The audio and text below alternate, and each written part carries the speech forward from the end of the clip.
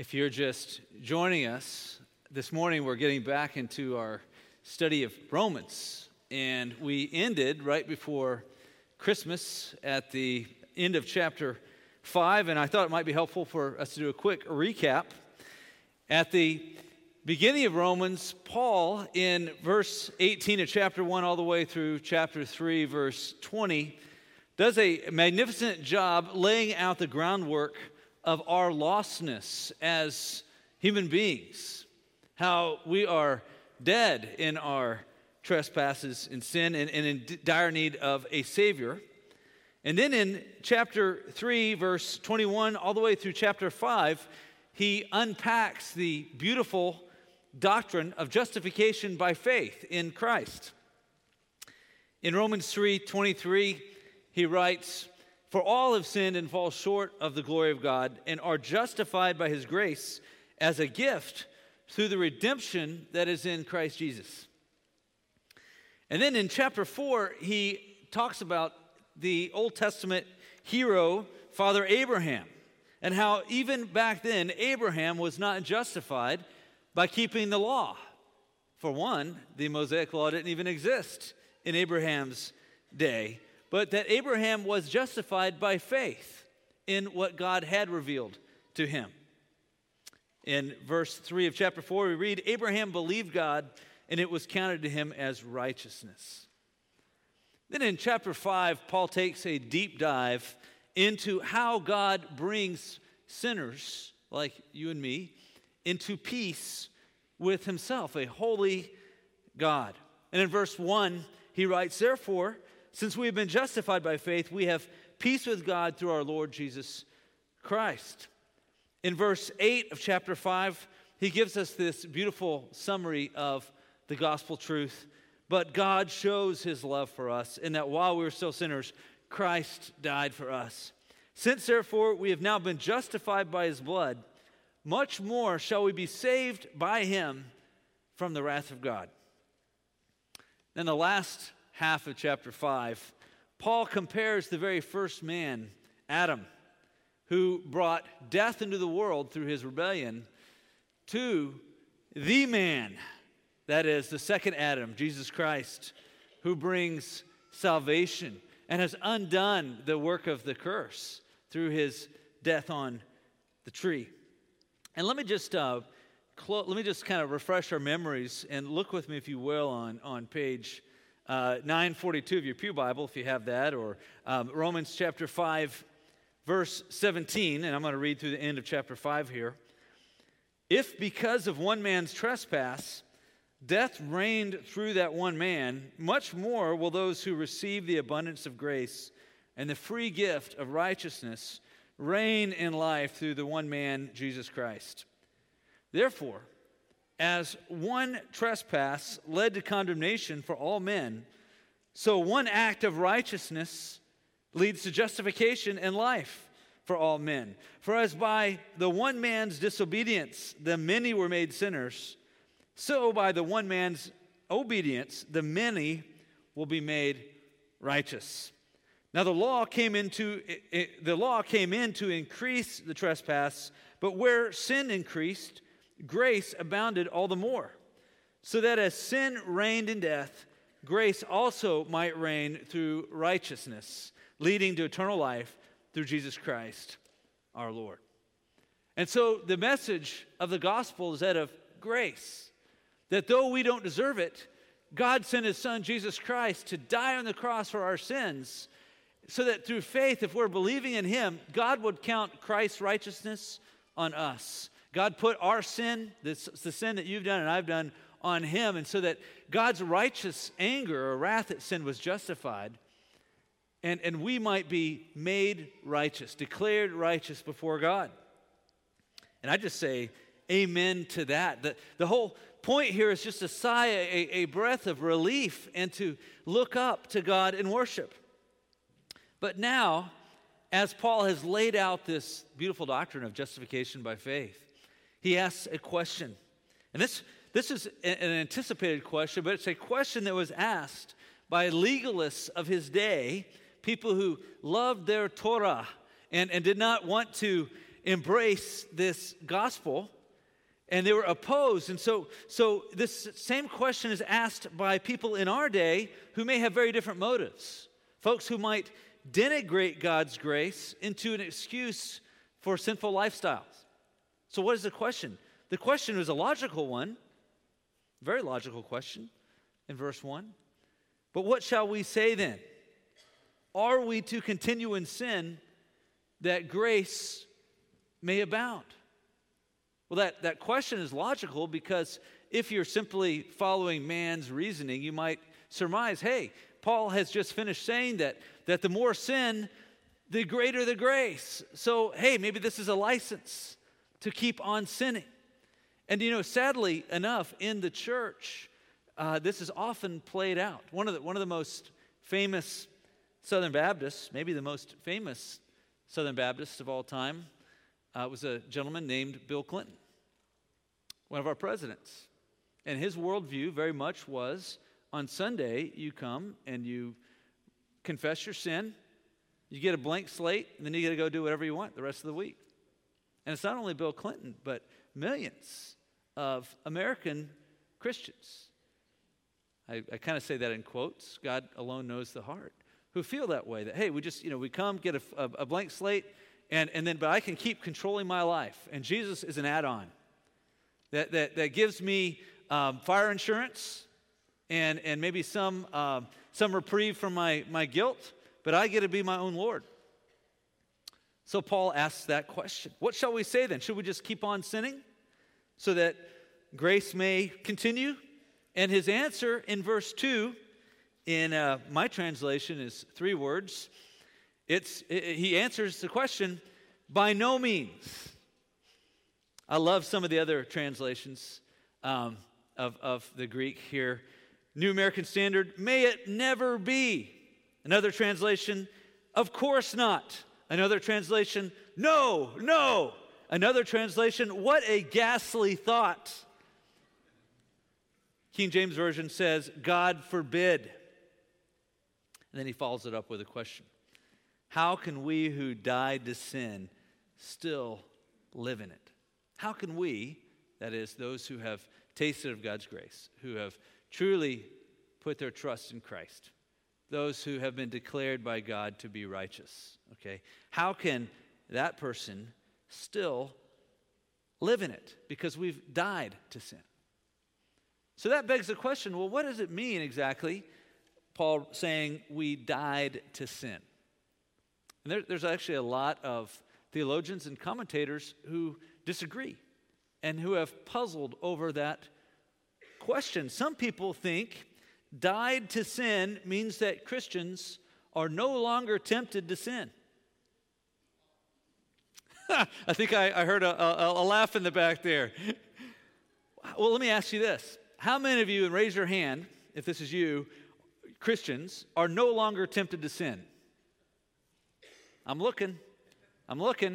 Okay. My hand is not up, by the way. Okay. This idea that Christians achieve a state of sinless perfection, okay, and our sin nature is no longer present, is not congruent with the rest of Scripture, which urges Christians to resist the fleshly desires of sin, nor of Paul's continued argument in Romans. In fact, we're going to see here in a couple weeks in Romans chapter 7, in the very next chapter, Paul describing what I believe is his very own battle against sin as a Christian. Why would Paul urge us, even in this text, in verse 12, to not allow sin to reign in our mortal bodies if it wasn't still a temptation or a fight for us? So what does it mean that we have died to sin? Well, I'm glad you asked. That's what this sermon is all about.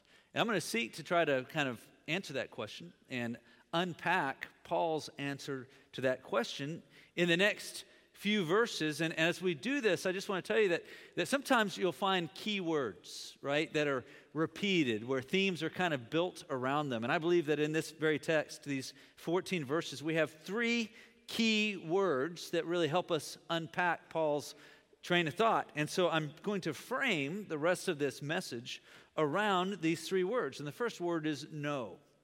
We see that repeated 3 times in verse 3, 6, and 9.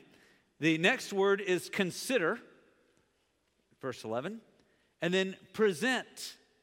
Present your members to God in verses 13. We see that actually, that word used twice. So know in your mind, right? And maybe deep in your heart. Consider, that's a decision you make. And then present your members, your hands, your feet, your mouth, your mind, right, to the Lord. So let's start with our first point, and that is, know that you have been united with Christ through baptism. You know, as a man thinks, so is he. What we believe and understand theologically really matters. Last year, actually 2 years ago, on May 19th, 2018, at the very beautiful St. George's Chapel that's located inside the Windsor Castle complex, Prince Harry married an American former actress, Meghan Markle. At the moment of their union, the moment that they were pronounced man and wife, Meghan and Harry were united. Legally, even you could say spiritually. And the world understood that a commoner had just become royalty. And even though they've now moved to North America, and I don't really understand all the title type stuff going on right now, whatever happens is together. Titles that are rescinded or tweaked, all of that happens together because they have been unified. Okay? She was not royalty. She became royalty when she was unified with Prince Harry. Well, according to Paul in this text, you and I, when we first believed in Jesus, at that moment of baptism by the Holy Spirit, and we're going to get into that in a minute, the moment of conversion, you might say regeneration, when the Holy Spirit turned the lights on. At that moment, we were united with Jesus Christ in his death and in his resurrection. Look at verse 3.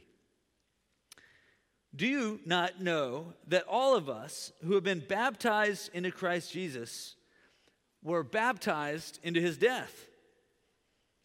We were buried, therefore, with him by baptism into death, in order that just as Christ was raised from the dead by the glory of the Father, we too might walk in newness of life. Now, this is an interesting text. And some have misunderstood this text to teach the doctrine of baptismal regeneration. This is what our Catholic friends, even some of our friends within the Protestant umbrella, like say the Church of Christ, believe that actually being baptized, the act of baptism itself, like water baptism, physical water baptism actually puts you into the state of grace with God, okay, and actually brings about salvation. I love some of the old church creeds, and we were looking at a couple of them in our Discover Rocky class 2 weeks ago, and actually we looked at it last week as well. Let me just read to you briefly the Nicene Creed, okay? The Nicene Creed was developed, by the way, in modern-day Turkey, near Iznik, by the Council of Nicaea in 325 to combat heresies that were denying the full humanity and the full deity of Jesus Christ. So you'll notice a lot in here about Jesus. But I want you to really pay attention at the very end to a statement about baptism in the Nicene Creed. I'm just going to read the whole thing. I believe in one God, the Father Almighty, maker of heaven and earth, and of all things visible and invisible. And in one Lord Jesus Christ, the only begotten Son of God, begotten of the Father, before all worlds, God of God, light of light, very God of very God, begotten, not made, being of one substance with the Father, by whom all things were made, who, for us men for our salvation, came down from heaven and was incarnate by the Holy Spirit of the Virgin Mary, and was made man, and was crucified also for us under Pontius Pilate. He suffered and was buried. And the third day he rose again, according to the Scriptures, and ascended into heaven and sits on the right hand of the Father, and shall come again with glory to judge the quick and the dead, whose kingdom shall have no end. Do you hear an amen? Come on, folks. This is awesome stuff right here. Awesome stuff. Amen.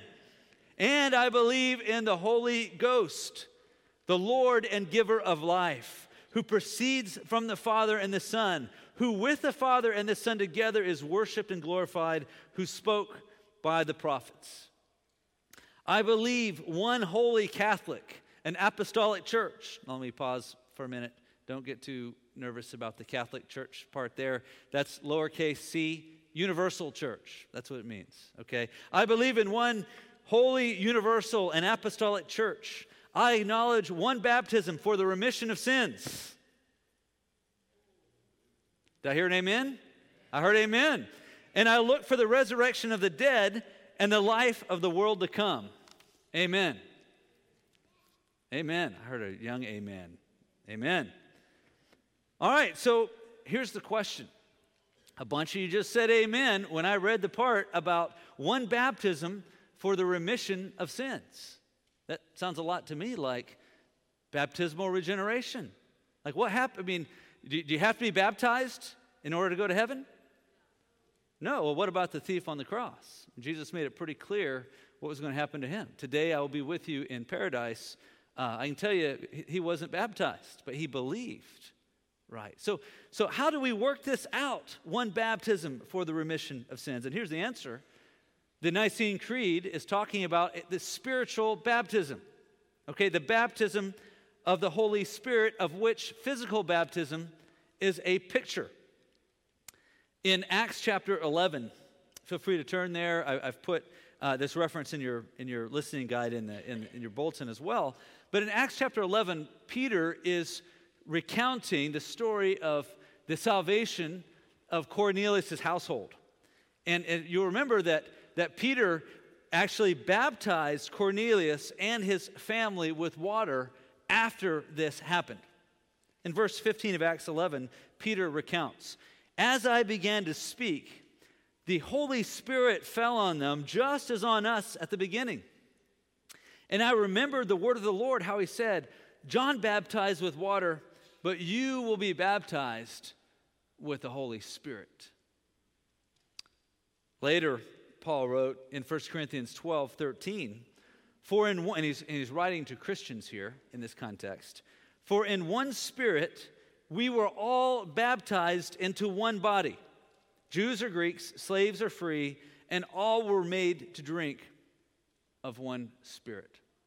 So what Paul is talking about here is the spiritual baptism that every Christian, that happens in every Christian's life. And so this has caused some confusion in some Christian circles, where some people think, well, you have to be, you get saved, and you might even get baptized by water, but at a later date in your life, you have to be baptized by the Holy Spirit.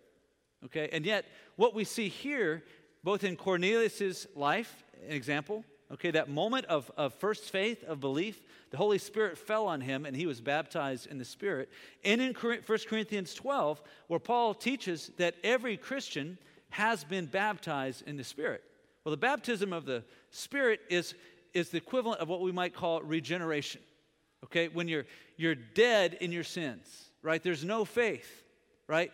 And in that very moment that the Holy Spirit regenerates, like opens your eyes and eliminates your heart, and you cry out to God in faith for the very first time, that's when you're baptized in the Holy Spirit. And that's when you are unified spiritually with Jesus Christ. It's when the atonement is applied specifically to you in your life experience. Okay?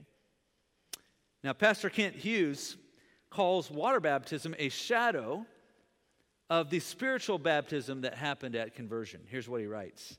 He says, "Baptism is the shadow of what happened to us when we met Christ. We are so profoundly identified with Christ's death and resurrection that we actually did die with him and truly were raised with him so that we now share in his resurrection life. Now, there is something, I'm just going to use the word mystical about this, okay? What exactly does that mean? Well, it means that in God's eyes, when Jesus was dying on the cross, right, for your sins and for my sins, okay, we were there with him.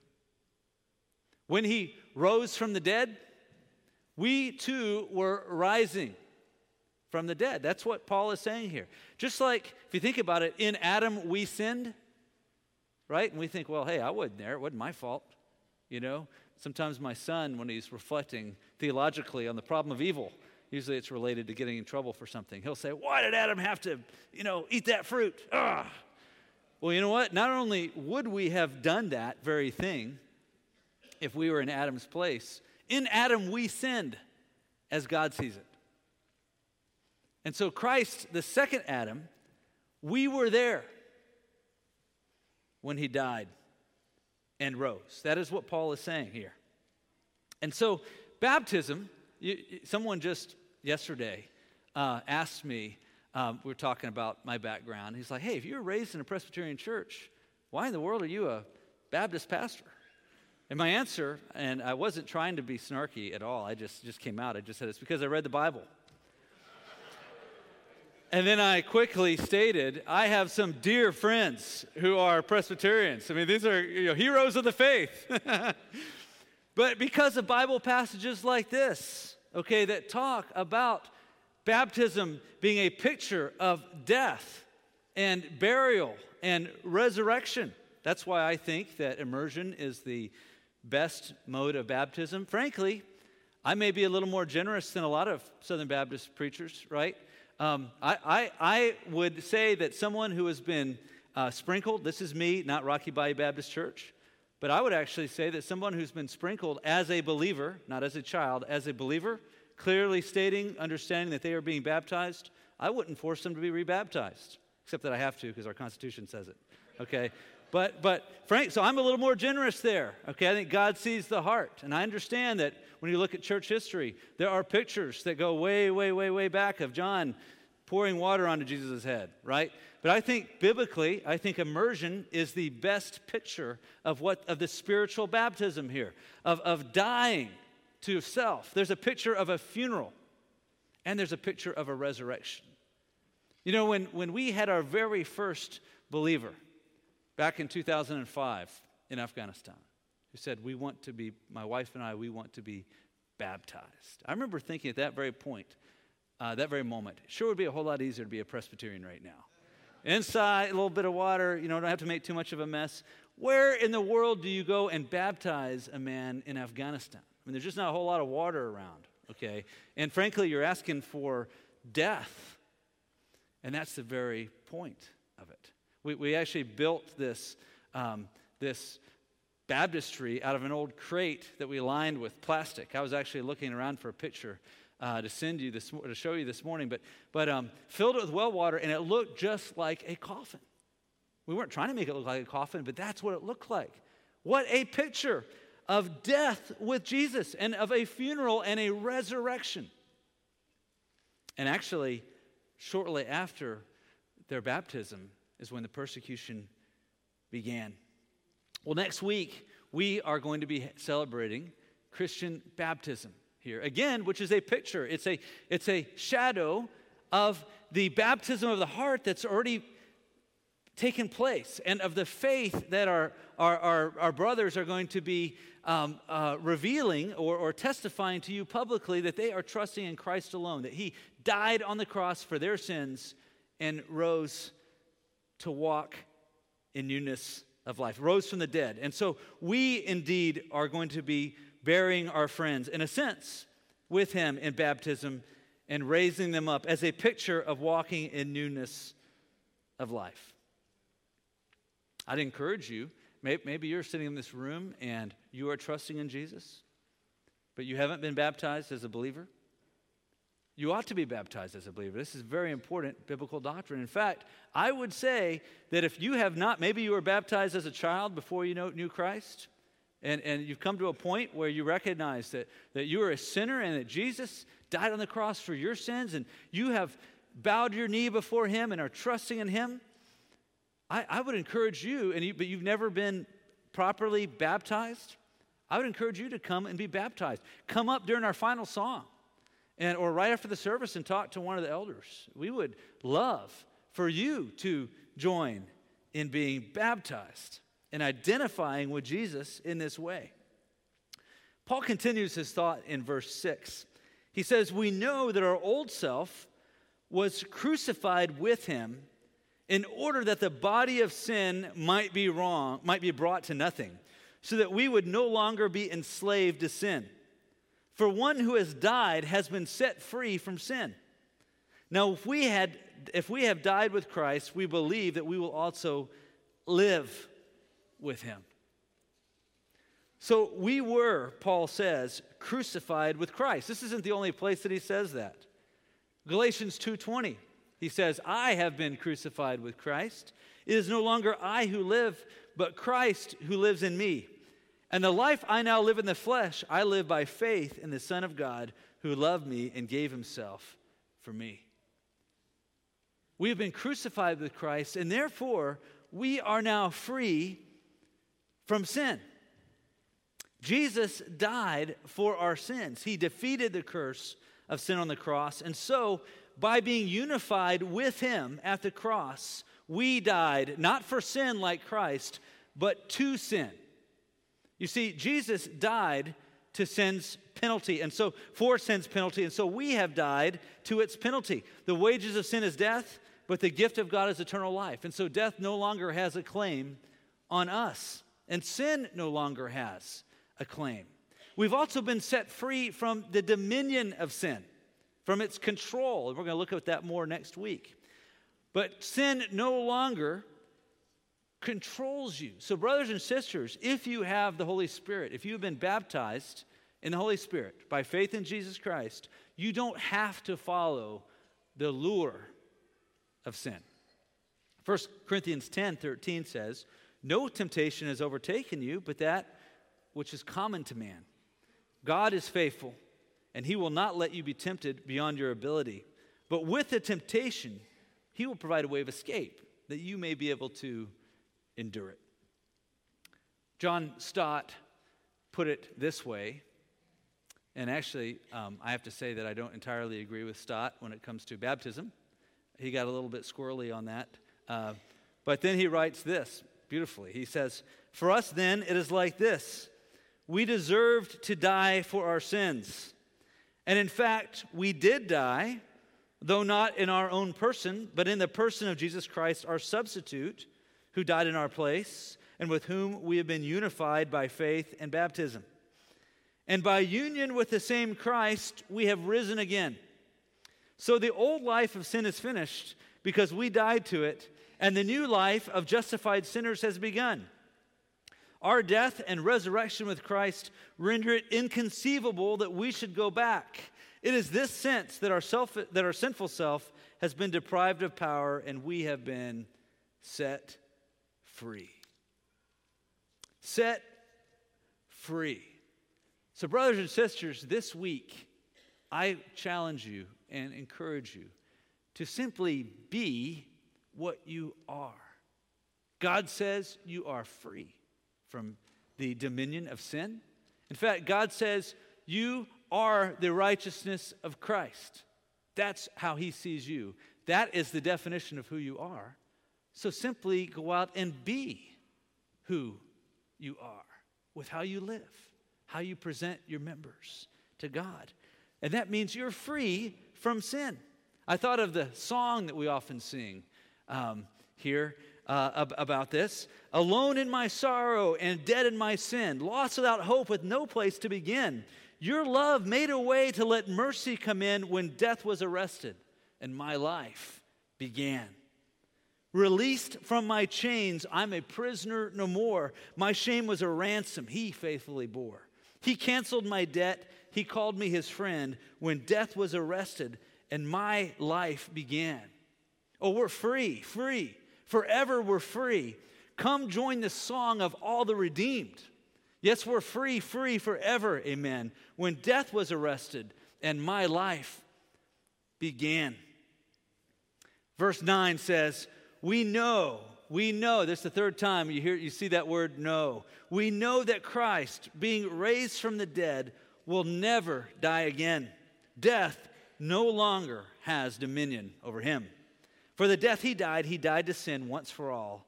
But the life he lives to God. So it is settled. Our redemption is accomplished. And as death no longer has dominion over Jesus, sin no longer has us locked in its dungeon. So no, brother and sister, you don't have to give in to its lure. Pastor Hughes writes, have you ever taken the time to consider the fact that you participated in the events of the cross, that you died and that you were resurrected with Christ? If not, this is prevention theology. So much of our time is spent in corrective theology, what to do when we sin. For example, 1 John 1:9, if we confess our sins, he's faithful and just to forgive us our sins and to cleanse us from all unrighteousness. This is good and necessary, but reflecting upon our identification with Christ is even better because it curbs our sinning. And so that leads us to our second point this morning, that we are to consider ourselves dead to sin and alive in Christ. That's verse 11. The point, so you also must consider yourselves dead to sin and alive to God in Christ Jesus. This is the opposite of defeatism, right? What you think, how you view life really matters. This is not defeatist philosophy. So here's the question. How do you really view sin? It's not, well, I have an area of sin in my life that I just can't shake. So I'll keep repenting, but in reality, I expect to keep doing the same thing over and over. I wonder if you ever thought that before. I'll say I'm sorry, but I plan on doing this again next week because I just can't help myself. That's not what this is. That's being in bondage to sin. It's not, I actually like this one sin, so I'm going to make a closet for it. A little compartmentalized closet for that one sin. God gets the rest of my life, but I'm going to keep, this is mine. My precious. That's not what Paul's talking about here. He's talking about freedom from the dominion of sin. We need an accurate understanding, a realistic picture of sin in our lives. It's awful. Sin not only offends God, it's destroying humanity. It's not hard to trace on a macro level the sufferings of our world to sin. It's not hard to trace all of the pain and death of the Holocaust to the sin of one man named Adolf Hitler, right? It's actually not hard to trace ecological disasters to the sins of greed and selfishness and often lazy stewardship, right? But what about diseases like the coronavirus or the hurricanes? We've seen several recently devastate people not that far away from us. Panama City Beach last year, or 2 years ago, the Bahamas last year. Well, the Bible even places the responsibility for the cursed earth, i.e. hurricanes, etc., on mankind. So it's not hard to trace the sufferings that our fellow humans and our planet endure to man's sin. And it's certainly easy to hate on the sins of others, especially the big stuff, sexual abuse, radical terrorism. It's easy to hate on that. But the truth is, it's harder sometimes to hate our own sin. Sometimes we even love our own sin. It feels kind of good. I told her, I showed her, to enjoy that anger that we keep locked in the closet, right? So we need, brothers and sisters, I encourage you to become what you are. That's sanctification, becoming, being what you are. God has declared you righteous. That's justification. So walk out your life in that righteousness. And that means daily repenting of sin. And it means taking a blowtorch to the closet, okay? And it means looking up in faith daily. Colossians 3:1 says, if you have therefore been raised with Christ, seek the things that are above where Christ is, seated at the right hand of God. Consider yourself dead to your sin and alive to Christ. I am a child of God. Sin will have no dominion over me. I am alive in Christ. That's what you need to say daily. Let's say it together. I am a child of God. Sin will have no dominion over me. I am alive in Christ. So go out there this week and fight and be that in His strength. John Stott writes, Paul calls us to rise up in rebellion against sin. Precisely because we are free from sin, we have to fight against it. And I would say precisely because we're free from sin, we can fight against it and we can overcome it through the power of the Holy Spirit. And that brings us to our third point here and our final point, and that is present your members to God as instruments for righteousness. Present your members to God as instruments for righteousness. Paul writes in verse 12, let not sin, therefore, reign in your mortal body to make you obey its passions. Do not present your members to sin as instruments for unrighteousness, but present yourselves to God as those who have been brought from death to life, and your members to God as instruments for righteousness. For God will have no dominion over you, since you are not under law, but under grace. So what are your members here that he's talking about? He's talking about your body parts. Specifically, the parts of your body that do the bidding of your heart.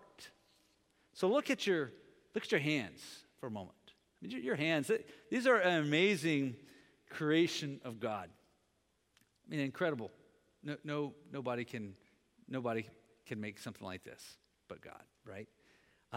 Well, will you use these hands this week to sin against God or to serve God? Boldly, I hope. What about your eyes? Will you use them to gaze at unrighteousness?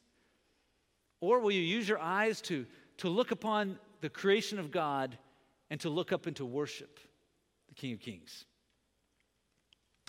Think about your mind. Will you allow your mind to lead you down a path of anger or lust this week? Or will you use that that mind that God gave you? Will you use it to pray for others boldly? Maybe our most dangerous and most powerful body part is our tongue. James talks about the tongue in chapter 3. He says the tongue is a small member, yet it boasts of great things. How great a forest is set ablaze by such a small fire. And the tongue is a fire, a world of unrighteousness. He says the tongue is set among our members, staining the whole body, setting on fire the entire course of life, and set on fire by hell. It's pretty strong words about the danger of the tongue. And if you've been around, you know that's true. Nothing is as violent or harmful as the tongue. Will you use your tongue to tear down a brother or sister this week? Or will you harness the power of the Holy Spirit through your tongue to encourage somebody, to lift them up, to share the gospel with somebody boldly? You have the capacity to utter words that the Holy Spirit could use to change someone's eternal destiny. Let's use our body parts and present them as members for righteousness, for God's glory. As we move into a time of communion, I'd like to invite our deacons who are going to serve us to come forward. And I'd invite you just to kind of close your eyes and think about these words. There was an old American spiritual written and sung by slaves who were living under under ungodly oppression. But this old American spiritual entered the hymn books in 1899. Were you there when they crucified my Lord? And in light of Romans chapter 6, this spiritual is dead on biblical. Close your eyes and listen to these words. And maybe we should have Johnny Cash, Waddell come up here and sing them for us. But I'll just read these for you. So close your eyes and think about these words. Were you there when they crucified my Lord? Were you there when they crucified my Lord? Sometimes it causes me to tremble. Tremble. Tremble.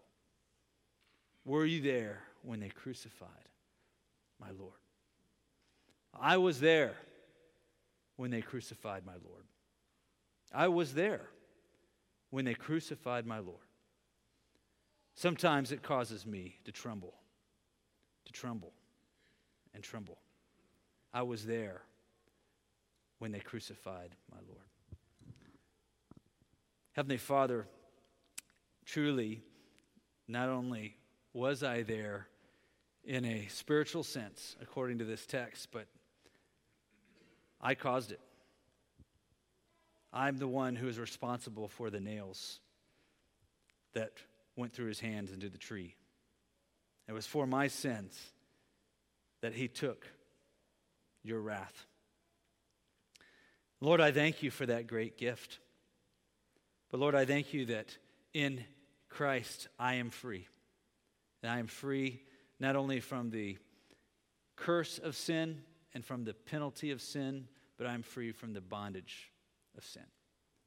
Lord, I pray that this week my brothers and sisters and I would walk in that newness of life. And Lord, as we stop now and as we remember that sacrifice of Christ, Lord, I pray that you would purify our hearts, that we would draw near to your throne in our hearts boldly because of our Lamb who took away our sin. We pray in his mighty name. Amen. Well, as we take communion this morning, I want to ask our musicians just to give us a few moments of reflection before we actually start singing, as my brothers pass out the elements. Because 1 Corinthians chapter 11 tells us that we must be careful in the manner in which we take communion. So this is a good time for us each to examine our hearts. There might be a sin, there may be a closet of it, right, that we haven't given over to the Lord or confessed to the Lord. Let me just read to you briefly 1 Corinthians chapter 11, verse 27. Whoever therefore eats the bread or drinks the cup of the Lord in an unworthy manner will be guilty of profaning the body and blood of the Lord. Let a person examine himself then, and so eat of the bread and drink of the cup. So I pray that you will be in a regular habit of examining yourself before you even come to church on a communion Sunday and making sure, in fact, whether it's a communion Sunday or not, I hope you be quick to confess sin to the Lord. But here you have a moment. There may be something that you haven't confessed. Right now is your moment. And know that if we confess our sins, he is faithful and just to forgive us of our sins and to cleanse us from all unrighteousness.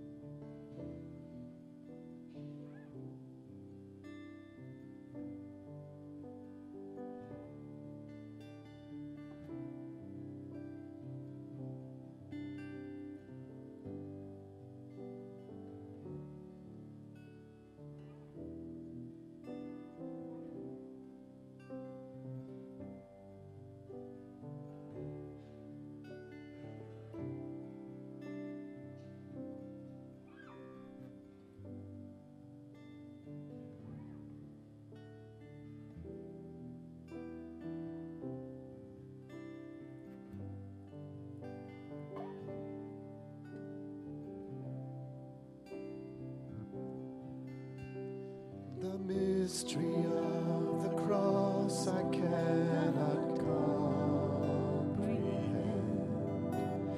The agonies of Calvary. You, the perfect Holy One, crushed your Son, who drank the bitter cup reserved for me. Your blood has washed away my sin. Jesus, thank you. The Father's wrath completely satisfied. Jesus, thank you. Once your enemy, now seated at your table. Jesus, thank you.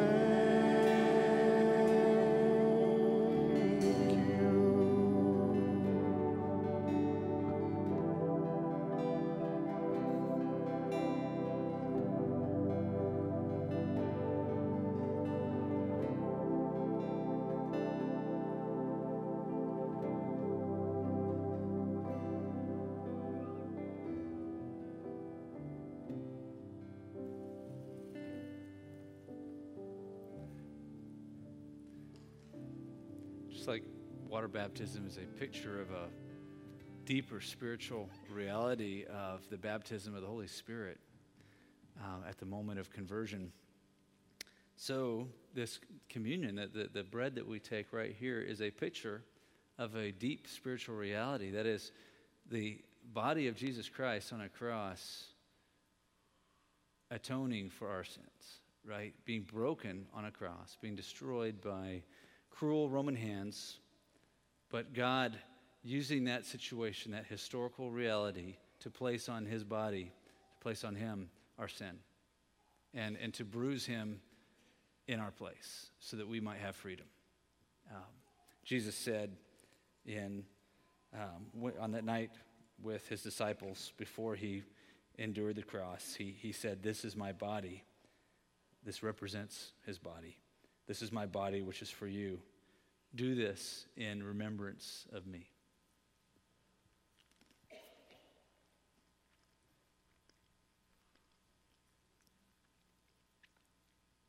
Lord Jesus Christ, we thank you for giving your body for us, that we might be free from the penalty of sin, and so that we may live in you and in your Spirit.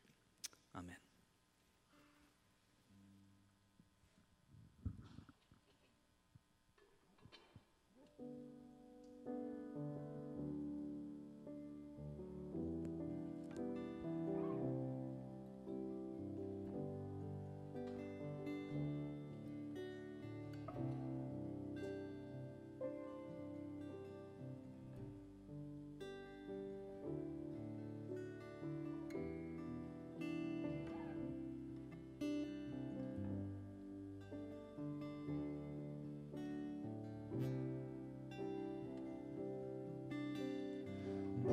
Your perfect sacrifice, I've been brought near.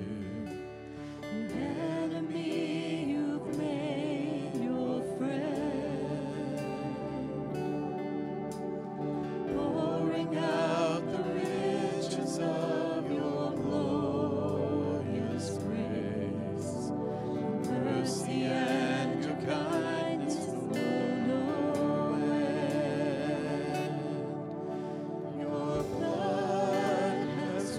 Away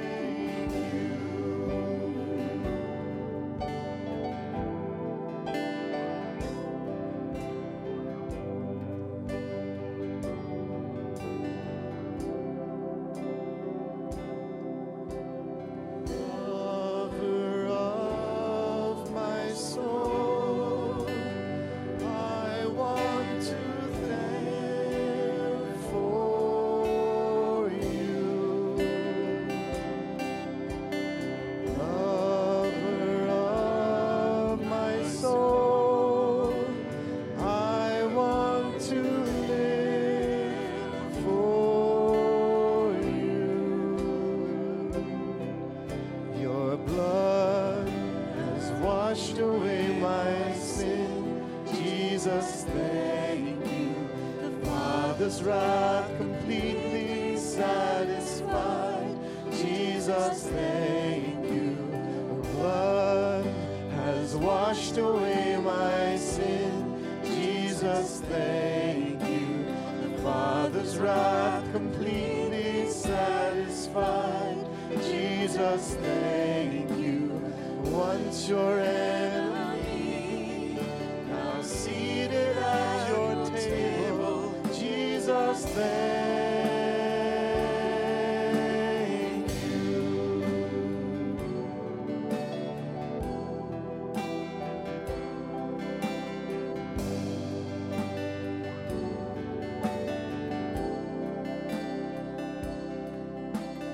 Once your enemy, now seated at your table. Jesus, thank you.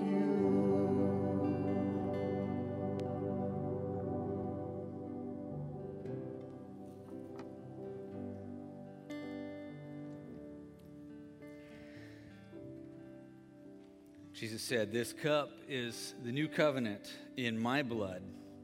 Do this as often as you drink it in remembrance of me."